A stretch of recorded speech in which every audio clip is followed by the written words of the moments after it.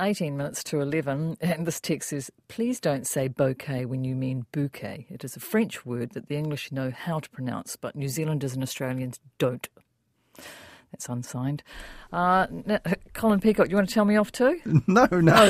You pronounce it whichever way you want. Language is an evolving thing, and I'm certainly not going to get judgy on stuff like that. Well, last time we spoke on Midweek Mediawatch, we talked about the death of Princess Diana 25 years ago and the media frenzy that caused.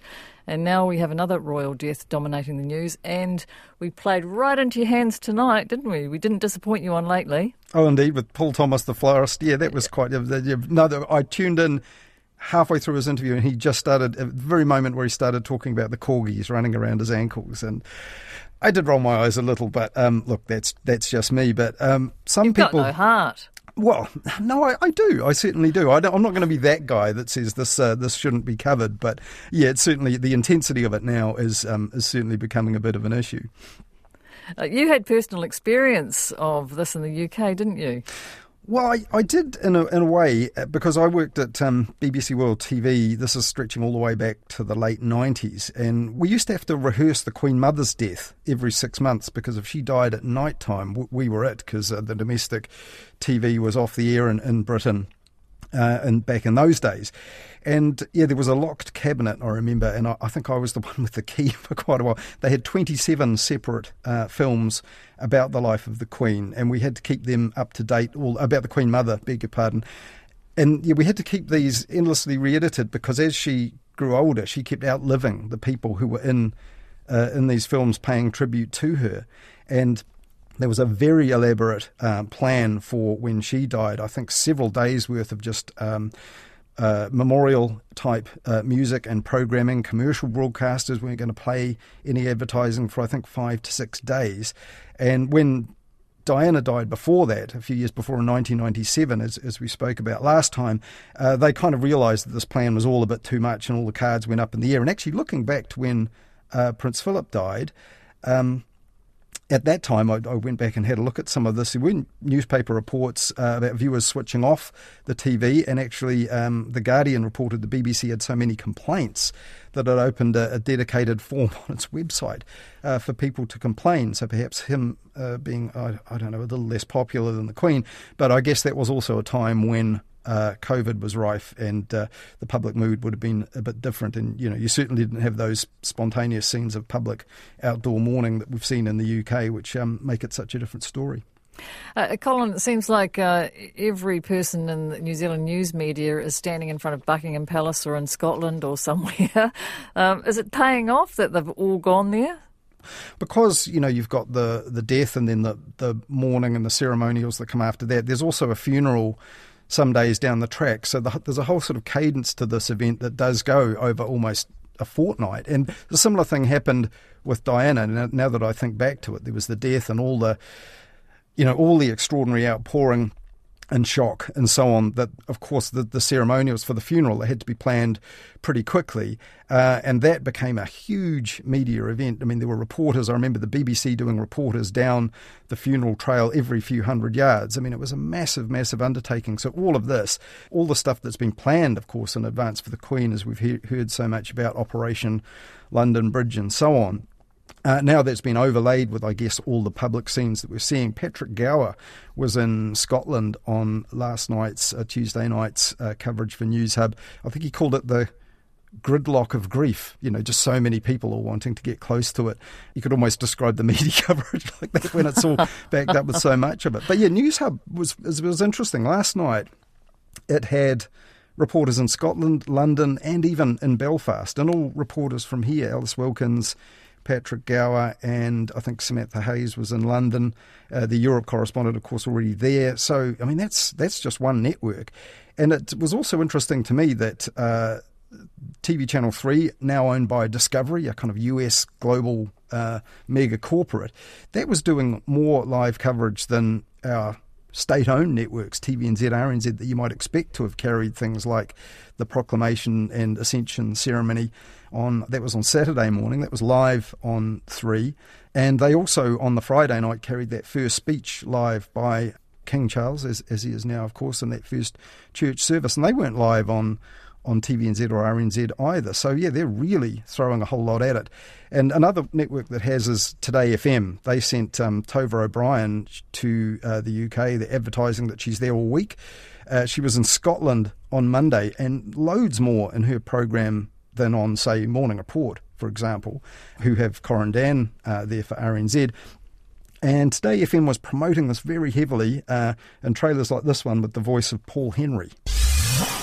Tova from Holyrood House, Edinburgh, as the Queen makes her final journey with Generate, the KiwiSaver specialists on Today FM. You found some better place and I miss you. Yeah, so the messages What like that. is that music? Well, that's Everything But the Girl, I think. Tracy Thorn. No, I know that, but does that actually go with the promo? Well, I guess so. We miss you, like the desert missed the rain. We missed the Queen. Right. I guess that's it. But, I mean, the sponsor of the show got a plug there, that particular KiwiSaver provider. But there were loads of messages like that with Paul Henry's voice. You will always remember where you were the day Queen Elizabeth died. And then there's so many of them. They did this a bit when Tova O'Brien went to Ukraine. They had these Paul Henry voiceovers slotted in. Vladimir Zelensky exclusive. And it's all a bit much and doesn't quite fit the tone, I think, of the actual event. But yeah, they're clearly determined to get the most out of having sent Tova O'Brien there with all the others, as you mentioned, heaps and heaps of New Zealand reporters there for the event.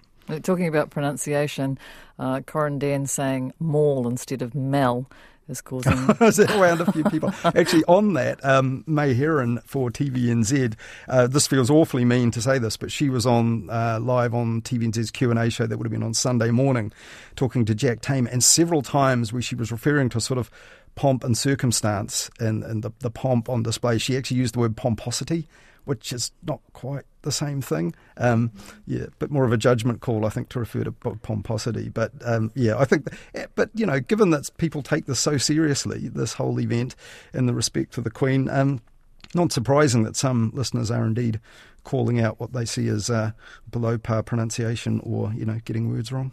Pomposity and circumstance. Yeah, I think it goes together, but anyhow. Right. That's more than the royal family just being box office, though, isn't it? The Queen is our head of state, and more than that, she did hold a special place in the hearts of many. Yeah, well, that's evident, and so that's why I was saying earlier, I don't want to be, that guy that says this isn't an event that should be marked or doesn't deserve to have the reporters there. And now that I come to think of it, another reason for sending your own reporters halfway around the world is if you actually need a reporter to be on your 6 p.m. news or for key events like the funeral or the ceremonies, you can't guarantee that you'll have them if you're trying to use and borrow other ones. So that's another reason that you'd have to send people out. But look, at some of the coverage, even though there's lots of it, and as you said, people do have genuine and strong feelings about this and about the Queen and the monarchy and what this moment represents. It hasn't all been sort of super solemn. So in the mix with preparations for the funeral, there's been stuff that hasn't been so super solemn. And just to pick one, Wallace Chapman on the panel on RNZ National. On Tuesday, he went through a playlist that Prince Charles had picked a few years back for a hospital radio charity. He had a few big disco hits on it with the likes of Donna Summer.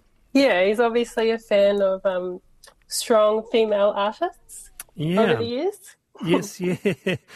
Steve, happy with those choices. The other one was Given In by the 3 Degrees. Edith Piaf's La Vie en Rose. Well, I was expecting something from the artist formerly known as Prince, obviously, but we're not getting any of that. There's no grime in there. There's no drum and bass. There's no death metal. He's obviously been very careful to be quite populist. But I want to know, what does he really rock out to? What's his jams? And we will never ever know. Yeah. The artist formerly known as Prince. Yeah, I've heard that pun a few times, but that wasn't the first time I'd heard it. But, isn't he 75 years? It's very unlikely to be into grime, let alone death metal. Right. Thinking of the longer term, though, how do you think that the media relationship with the new king and his family is going to evolve? Yeah, in a way that's getting ahead of ourselves. However, I think it is an interesting question because when you think about it, his partner, his siblings, his kids, they've all had huge exposure and criticism in the media, a lot of intrusions into their privacy, particularly from tabloid media. And I was forced to think about that by listening to this new podcast. Do you remember Week before last, Emily Maitlis, a former BBC heavyweight, did a big lecture where she criticised political interference in the BBC, and in part that was to generate a bit of publicity for this new podcast she's doing called The News Agents. And in that, where they addressed that question of where now for the monarchy and the media, and journalist Ash Sarkar, one of their guests on the show, made a point I hadn't really thought about, but said things are much harder for Prince Charles because so much about him, even eye-watering details of his personal life, have been revealed by the media already. He was unfortunate enough to come of age just at the time that the tabloids were really exploding. So every detail of his romantic life has been splashed all over the papers. That's not something that any previous monarch has ever had to contend with, least of all the monarch that he's succeeding, his mother. Colin, it's Te Wiki o Te Reo Māori, and among the special TV programmes on Tuesday night, there was a doco on newsreader Mike McRoberts' personal Te Reo journey. Yes, this was called Kia ora, Good Evening, the way that Mike McRoberts opens up 3 News every night. And this showed him a very personal and very emotional at times, confronting the fact that he didn't have Te Reo, wanting to rediscover this, and also a kind of identity journey as well. So we saw all these scenes. He started learning the language with his own whānau and also with colleagues. We saw him giving a mihi at his former high school when he was getting a bit more confident, then getting a tā moko as well, and then going to do whaikorero at his marae up near Wairoa. He also confronted this notion of whakamā and the shame or embarrassment or however it's best translated, when learning it, the fear that you're not quite good enough and having to overcome that. It even included this interesting bit where he spoke about how not having Te Reo fluency kind of affected him as a young journalist. I remember as a 17-year-old doing an audition for Radio New Zealand, the one comment that came back was that I needed to improve on my Māori. I felt humiliated and ashamed about not knowing the language. I made a point of calling myself a journalist who was Māori, not a Māori journalist, because then I wasn't expected to know the language, to know tikanga. Yeah, it made me think about that because I never really thought about the expectation that if you were a Māori journalist, that people would have expectations of you that wouldn't be placed upon others. Well, obviously, the documentary was centred on him, but was it all about him or about Te Reo and the learning of the language? Yeah, it was a bit of both, which is a good thing, and he was aware of the irony. In fact, he did an interview on the AM show where it was put to him, look, you're supposed to just do the news and not show emotion. Your personal feelings and background shouldn't be part of it, and yet this is very much the reverse. And I was a bit wary about it. This is funded from the public purse, I think over $230,000. From New Zealand On Air and Te Mangai Pāho, the Māori Broadcast Funding Agency. So I'm a bit suspicious sometimes of docos that are bolted onto the personality of the stars of those networks, a bit like the Patrick Gower documentaries. Sometimes journalists ought to tell the stories of other people, not necessarily themselves. But this really did put it in the context of not just him, but his whānau, his whakapapa in Wairoa, growing up with his Pākehā mother, Māori father, and that experience in Christchurch was interesting. All his parents, his siblings and kids that appeared in the film had interesting things to say. So I would say it's very accessible, easy to watch. And the odd thing was that at exactly the same time on TV1, there was a program called Speak No Māori about the history of the suppression of Te Reo, and that was timed to mark the 50th anniversary of the petition being presented to Parliament back in 1972. It's a bit of a shame that exactly 8:40 p.m. on both main TV channels, these documentaries traversing similar territory were screened. And just last week, Willie Jackson, the Minister of Broadcasting, he released a Māori broadcasting strategy, which was to put more Māori and Te Reo programs on in mainstream media as well. So you think this would have hit the mark with him? Well, I guess he'd be pleased to see those programs on in mainstream, but he actually featured in Kia ora and Good Evening, and not in a great way, because Mike McRoberts said at the start, quite emotional. He was extremely hurt by a Sunday News column Willie Jackson had written about him, where he described him and a couple of other sort of known journalists from television as Māori faces in the media, but not genuinely Māori journalists. Later in the program, Willie Jackson actually read out the offending passage from that column straight down the camera, and then the pair of them chatted about it and kind of buried the hatchet like this. In your case, you did something about it. I mihi to him for his kaha ki te kōkiri te kaupapa. Rawe tana mahi ki te tautoko tātou te iwi Māori. His challenge was for me to be more of an advocate for Māori, and yeah, it's a good challenge. I want to do that. I mean, all good if that is what Mike wants. It did feel a bit strange, though, to have a Minister of Broadcasting telling a prominent media figure who he'd criticised in the past, long before he was a minister, that he ought to be an advocate for Māori. That felt a bit odd.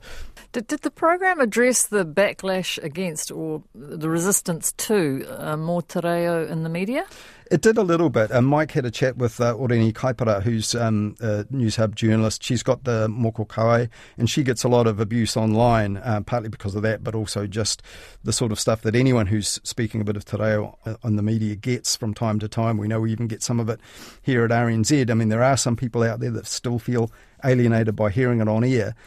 And that cabinet strategy that the government's approved, Willie Jackson has said he wants to see more across the media, more te reo, more Māori content on both. So, that will get some of those people's backs up. And one who's said stuff about this in the media last week, News Talk ZB's Kate Hawkesby, she said the strategy was wrong, priorities are wrong, and she wound up her show last week like this. Just watch that one. Just keep it in your back pocket, and when it does come around next year, and suddenly there's largely te reo being spoken at you on every orifice of every media outlet, then you'll just remember back to this moment where I told you about it in advance.